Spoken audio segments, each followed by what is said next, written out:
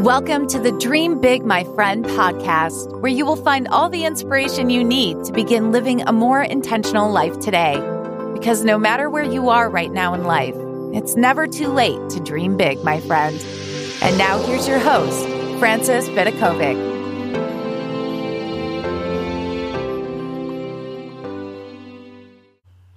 Hello, my friend, and welcome to the Dream Big, My Friend podcast. This is your host, Frances Vidakovic, and this episode is all about putting down your phone. I'm going to share with you 3 specific tips that I've just implemented over the last week that have really helped reduce the amount of time that I spend on my phone. So I should say, before I dive in, that I'm someone that I think has been pretty good at managing how much time I spend on my phone. I've set really clear boundaries. I've deleted Facebook and Instagram off my phone. I've gotten really good at reducing the time that I spend mindlessly scrolling through social media. But even still, I started to notice that quietly the amount of time that I was spending on my phone started to increase over the last few months. And it was really weird because I was doing it in what I thought were productive ways. Like, I found that I was actually really shocked to see how much time I was spending on my phone doing what I thought were really productive tasks, like listening to podcasts. I could do that hours a day. I was doing research, I thought that was being really productive, but it was just all increasing how much time I spent on my phone. So the thing that I've done over the last week that has been a total game changer is I've bought this clear Perspex box where my phone now goes into, and it's almost like it's in time out right now. So rather than having my phone near me, I normally put it away in another room anyway, but I started to feel quite cocky about how well I was managing my time. So I found more often that the phone would be near me in the office, and whenever my kids would text me, I would respond. I've always had clear boundaries set about responding to people outside of my family, they had to wait until I was off on a walk, and then I'll return all my call and text during that time. But I made an exception for my family, but then for some reason, those texts became a lot more frequent. So I needed to revisit those boundaries, and they all saw that I have this new little box that my phone is going into. And I tell them that my phone is going to be sitting in that box for many hours in the day. So if you text me, I might not be able to respond straight away. And that has really helped me eliminate all that just reaching for my phone without thinking too much about the fact that it is actually eating up my precious time every day. Because what I was finding is I would respond to one of their texts, and then I would go and check my email, and I'd do these other little things. So what started as a 1-minute task would become 5 minutes and 10 minutes. So that's my tip number 1. I recommend that you buy a particular box that you can put your phone into timeout, and just have the intention, set that intention that you are planning not to touch your phone as often as you used to. And you can actually go into your screen time and work out and discover for yourself, how often do you spend on your phone? How many times do you actually pick it up throughout the day? And for me, it's my goal just to reduce that number from here on. Okay. If I touched it 20 times yesterday, today I'm going to be trying to touch it 15 times or 10 times or less. Okay. That is my goal. And now for the second tip that I have when it comes to getting off my phone, it's deciding to do tasks that I used to do on my phone, on my laptop instead. So I'm speaking specifically about emails here. So I used to set aside a time in the morning and in the afternoon for me to check my emails on my phone. I would often do it when I woke up. I just clear my inbox, and then I'd check again in the afternoon. But like I said, what I was finding was doing it more often. It sort of crept up really slowly, and then it became way more often. I was checking it way more than twice a day. So now I've decided I'm not going to check emails on my phone at all anymore. I haven't eliminated it from my phone. I still have that up there, but any email checking now happens on my laptop, and I don't have any notifications on. That's one of those things, a basic thing that you should do is making sure that all of your notifications are off. And I can't even check my phone now to tell you what my notifications are switched on for, but I'm pretty sure that it's been turned off for every single thing other than phone messages and text messages. So my phone app and my message app have notifications switched on, but there's no sound. I've actually switched the sound off. So whenever I go and finally touch my phone, I can see if I've received a phone call, and I can see if I've received a message, but it's not alerting me throughout the day unless it's really important. So the phone calls, I've kept the sound on just for my favorites. It's got my husband and 2 kids and my mum and dad, and that's it. If anyone else gives me a call, like I'll see it when I touch my phone, but I won't actually hear it. So with regards to emails, let's have a conversation about emails. For me, I like to keep my inbox as clear as possible. Now, in an ideal world, there would be 0 emails sitting in my inbox, but at the moment I know there's actually 1, and that 1 email is actually related to a task I need to do. So I've added that task into my calendar because it's not just an email that I can respond to, like I actually need to take an action in order for me to be able to respond. So when you have something that needs to be done, write it in your calendar, put it on your to-do list, because otherwise you might find that the email just sits there waiting for your attention, and yet you actually haven't put time aside in your calendar to get the task done. So what I really also recommend is if you have more than 10 emails in your inbox, I want you to schedule some time into your diary to totally clear it out. So I did this for myself the other day because I think I had like maybe 10 emails, and the reason that they were just sitting there is that they required some time for me to really think about the responses that I had to give.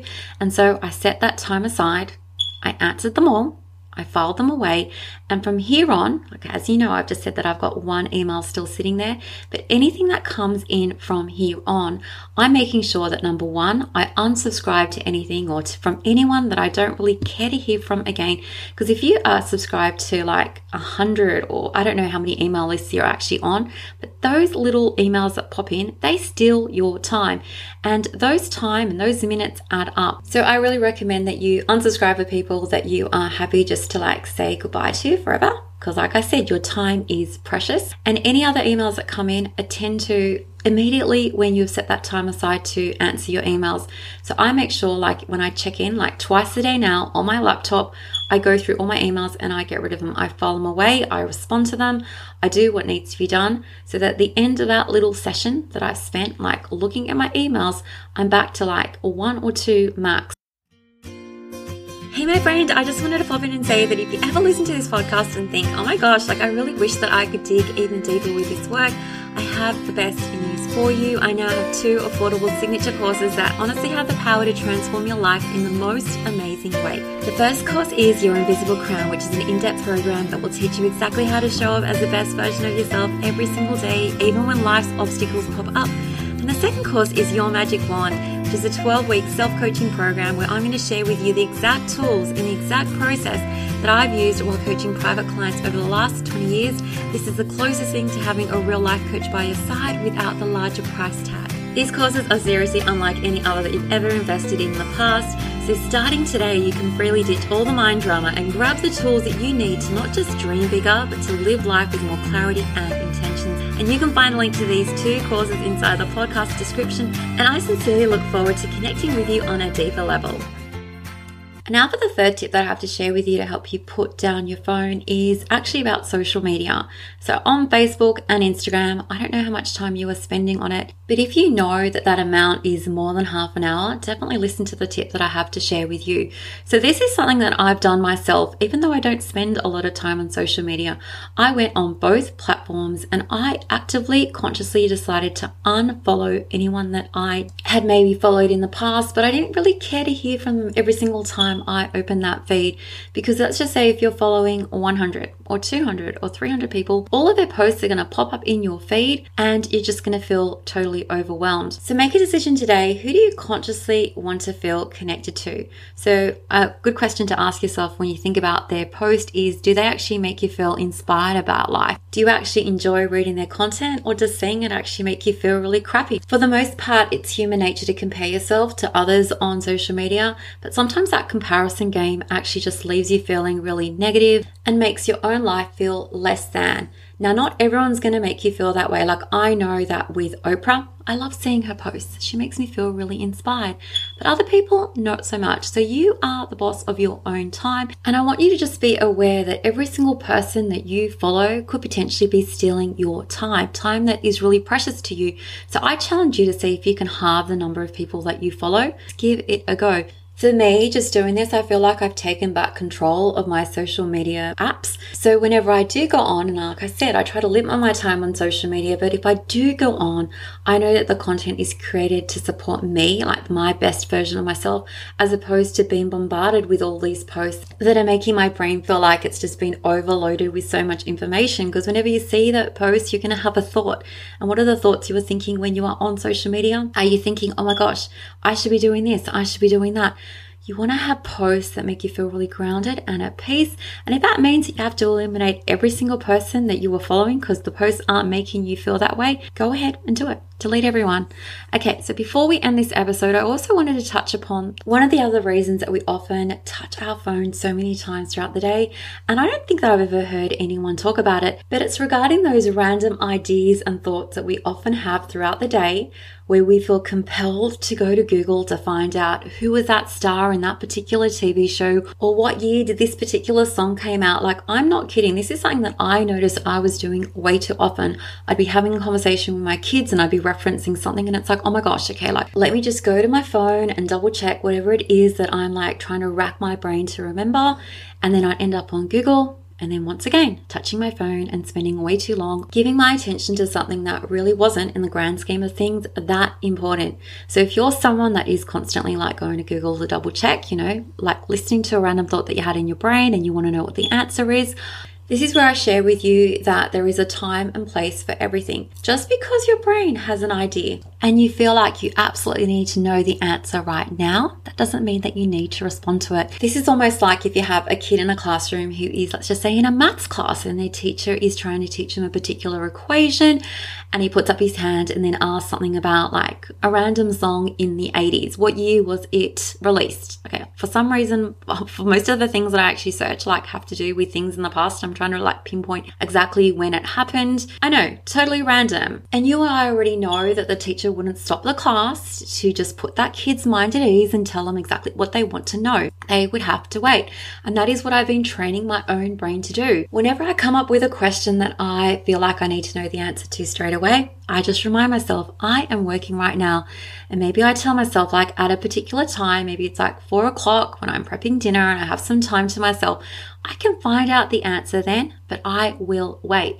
Now, this requires us to train our brain to do something different because we're so used to having our answers immediately given to us. And for the most part, these answers are at our fingertips, inside our phones.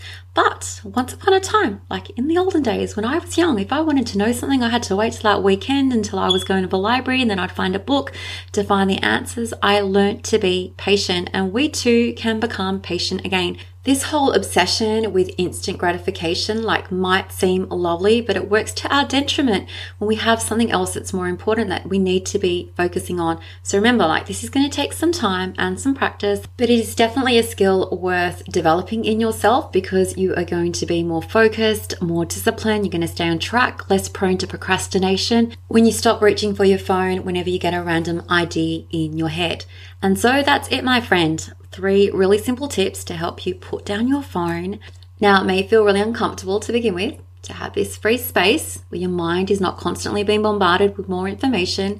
But I'm telling you, that is when all our best, most creative ideas come from that quiet time. And that's why I like consciously pull back from listening to so many podcasts, like always like bombarding my head with more information. I want you to consciously consider giving your brain a break. Let it rest. Let it do nothing. Let it absorb information from the other parts of your life, from your relationships, from your time spent with yourself. For me, I've just noticed a massive difference in my clarity, in my mindset just this past week from putting my phone into that clear box, having it away from me. And I challenge you to do the same, just to see if it makes a difference in your own life. So take care as always. You know, I love and appreciate you all. And until next time, dream big, my friend.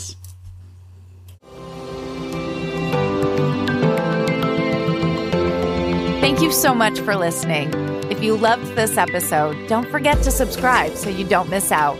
And if you really loved it, you can show your support by leaving a review on iTunes. For more inspiration, head over to dreambigmyfriend.com, where you will find even more content for all the dreamers out there. Until next time, dream big, my friend.